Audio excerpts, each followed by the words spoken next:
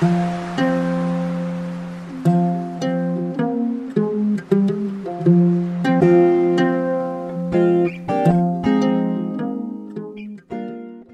to vote early in coastal North Carolina?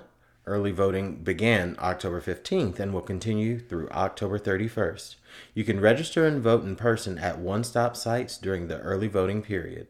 This process is known as same-day registration. Same-day registrants must confirm their eligibility and provide proof of residence. Within 2 business days, the County Board of Elections will review the registration and the registrant's address. Your vote will be counted unless the County Board of Elections determines that you are not qualified to vote. To find out your county's early voting locations and times, call your County Board of Elections. For more information, call the North Carolina State Board of Elections at 919-814-0700. That's 919-814-0700. ¿Quieren votar temprano en la costa de Carolina del Norte?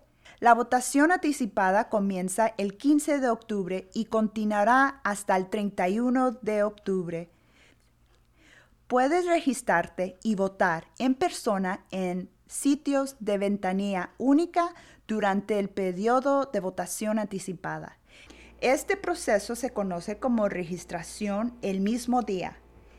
Quienes se inscriben el mismo día deben confirmar su elegibilidad y proporcionar prueba de residencia. Dentro de 2 días entre la semana, la Junta Electoral del Condado revisará el registro y la dirección del registrante.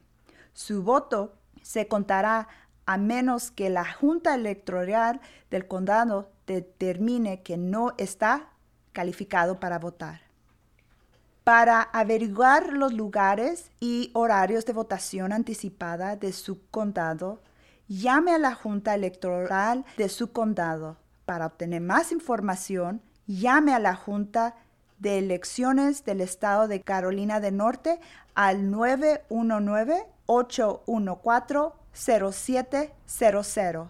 Una vez más, 919-814-0700.